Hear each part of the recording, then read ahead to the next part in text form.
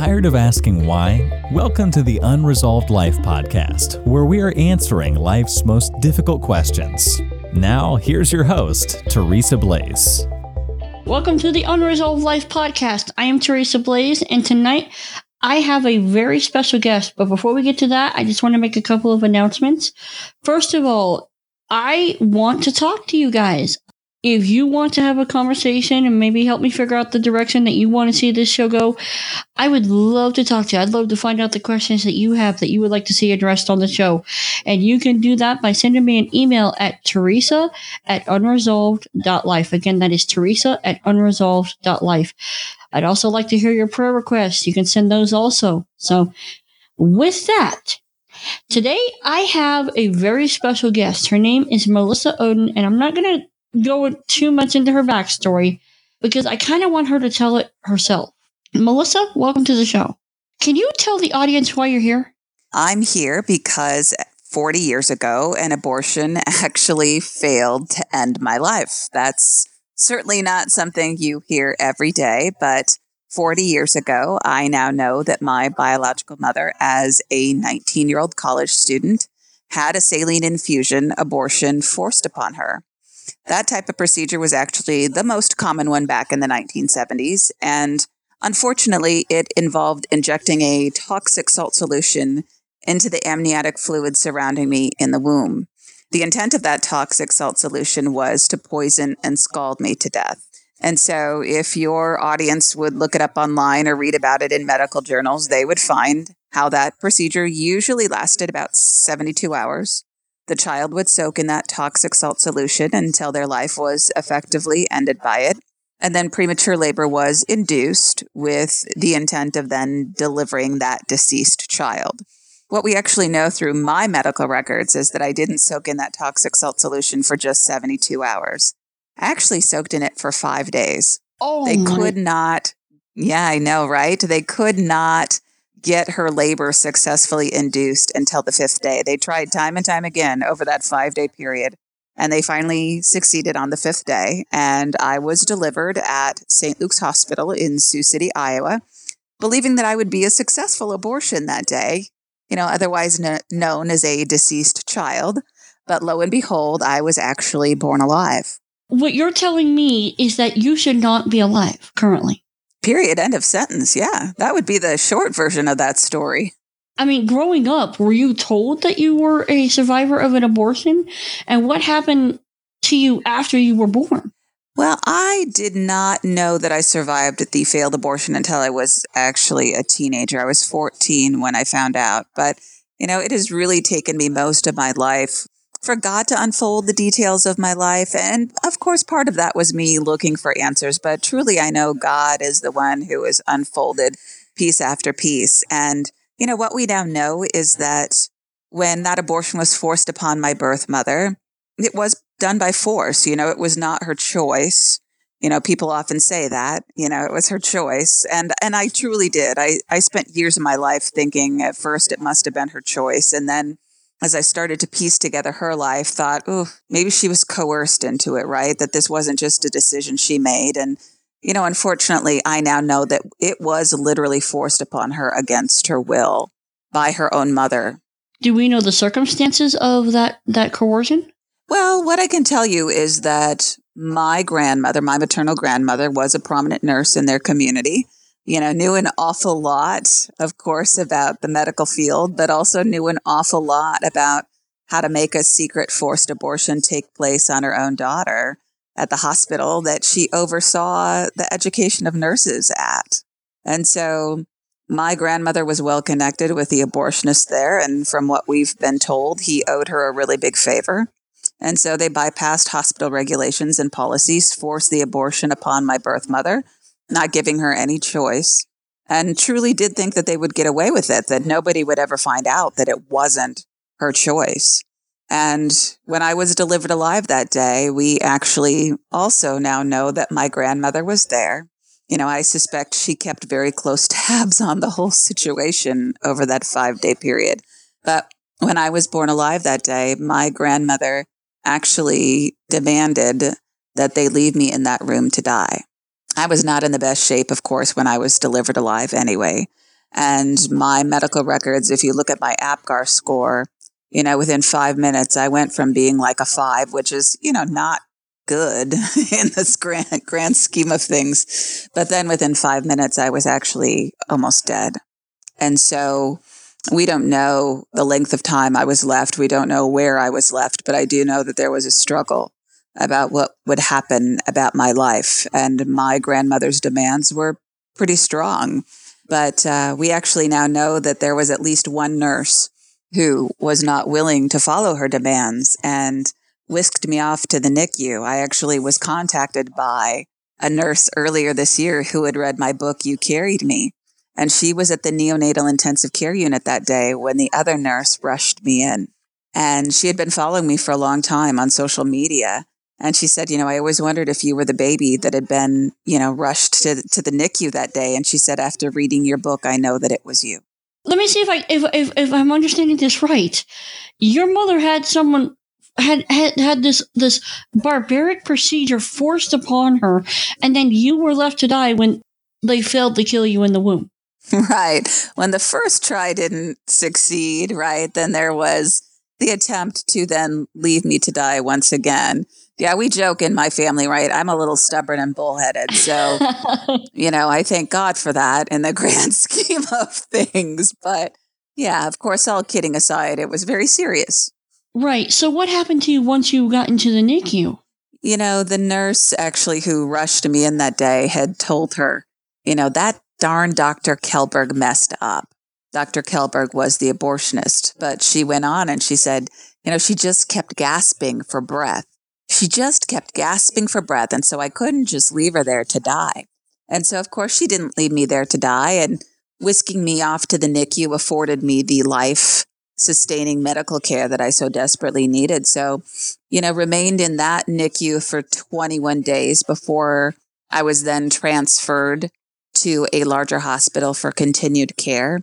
And, talking to that nurse earlier this year, it was just a blessing for me to not only hear about the medical care that was provided to me. I had read about it, of course, through my medical records, but that nurse was able to share just what a miracle they realized that I was, and that they prayed over me, that they thought about me, not only the days that I was there, but in the days thereafter. And many of those nurses have spent their lives wondering whatever happened to me. I am honestly speechless. I mean, that kind of a story. I mean, on one hand, I'm sitting here thinking, that is absolutely incredible. I mean, it's clear that God had his hand on your life. It's clear that he had a reason for you sticking around. Obviously, you were in the hospital, and obviously there was a lot of medical issues that happened. So what happened to you growing up? How did you, were you adopted, or what happened to you growing up? Yes. So after I was transferred to a larger hospital, my parents actually came into my life. So my adoptive parents, and I actually went home to them about 3 months after I survived that failed abortion, which again is a pretty miraculous thing. But I was raised to know that I was adopted. I knew, of course, growing up that I had been born prematurely, that I had health issues. In all honesty, I never really thought a whole lot about that. I knew lots of people who had overcome those kind of obstacles. And so I did not see it coming when I was 14 years old to ultimately find out that I had survived that failed abortion before I was placed for adoption. And when you did find out, what was the what were the first emotional thoughts and impact that came into your mind? It's like a bomb went off, right? It was like all of my feelings were detonated all at once. My parents had been deeply afraid of how the knowledge about my life would change my life and how it would change the love that I felt from my biological parents. And, initially it did. I was angry that night. I was resentful for the fact that they had tried to end my life. At the time, my adoptive parents had been told that it was my birth mother's choice to do it. And so that's the information that I was given. So I was angry. And I was ashamed and embarrassed to survive an abortion because I had never heard of anybody like me before.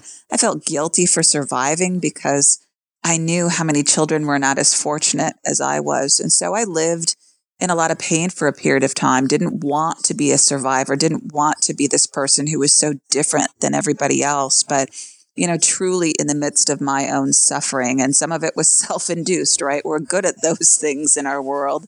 I realized day in and day out that God did not make a mistake when he made me, just as he doesn't make a mistake in anybody's life. And I came into this place early on of accepting the fact that I am called to love and forgive my biological parents and everybody responsible for that abortion as much as I'm loved and forgiven by Christ myself. And I think that's hard for some people to understand, because here I was like a teenager, right? And people go, how do you ever do that? But for me, that's the kind of faith my parents raised me with, was love and forgiveness, and knowing that we all fall short in the eyes of God every single day. And so that made it easy for me to forgive them in most respects. But I think the hardest part is that we have to be deliberate and choose to live in that forgiveness every single day. And things happen, right? I have 2 daughters. When my children were born, it brought up all of those emotions that said, oh my goodness, if you would have lost your life like you were supposed to, they wouldn't have lived. And so the anger resurfaces, and you have to choose to forgive again in that moment and say, okay, you know what? This is a human emotion. I get that. Feel it, acknowledge it, and realize that it doesn't take over again, right? You still forgive in the face of that. And so I think it's that deliberate choice that people struggle with. Wow. Okay.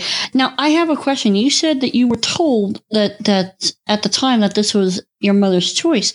How did you begin to find out that no, this actually wasn't your mom's choice, that this is actually forced upon her? I started looking for my biological parents when I was about 19 years old. And so that was about 1996, 1997 when I started looking for them. And I didn't find them until 2007. And during that period of searching, I was also trying to find my medical records, because I honestly knew that God was calling me forward to share his story with the world. And so I knew medical records would be a huge part of it. And so 10 years of searching, it took me to find them, to find my medical records. And, even though contact still wasn't made with my birth family for many, many years after that, one of my birth mother's cousins contacted me about 5 years ago. And that's how I found out that the abortion was forced upon her, that my grandmother was responsible for all of the things that she was. And that's how I ultimately became connected with my birth mother and my half-sisters. And I have to ask, what was that first meeting of you and your birth mother like? I mean, knowing everything that you know now. Well, and we spent 3 years really building trust with each other.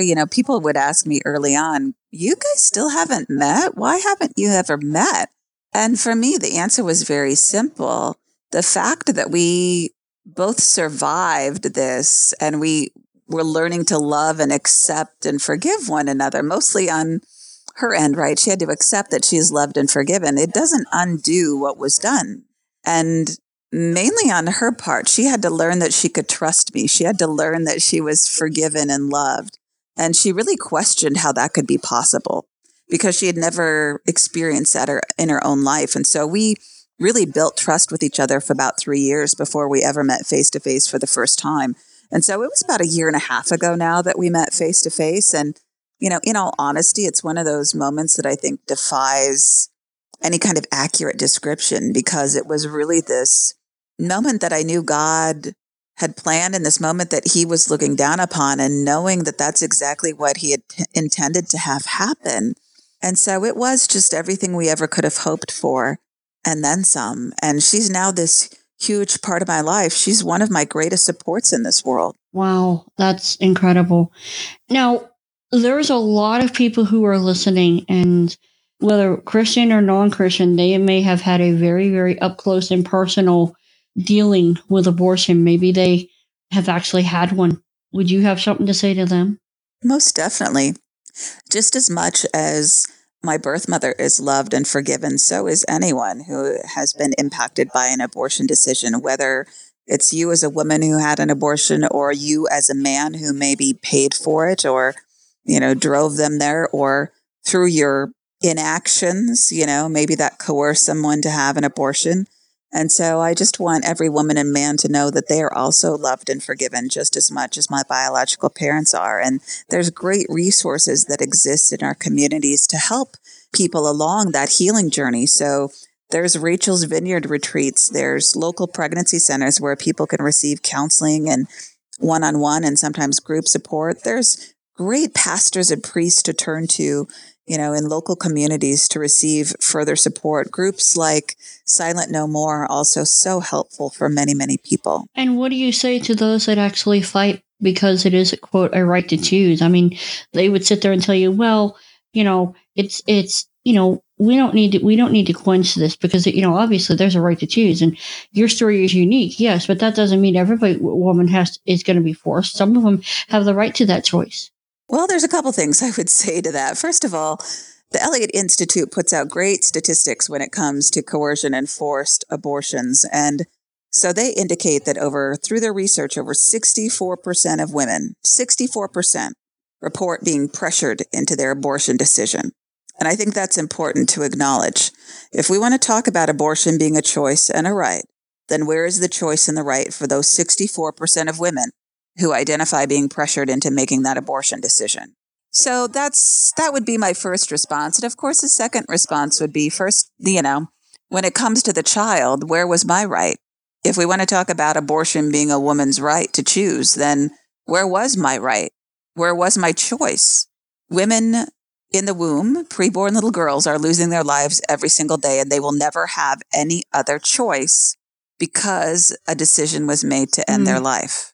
Not every woman is receiving that right to choose. And I think sometimes people have very good intentions, right? When they talk about, well, I don't want to take another person's choice.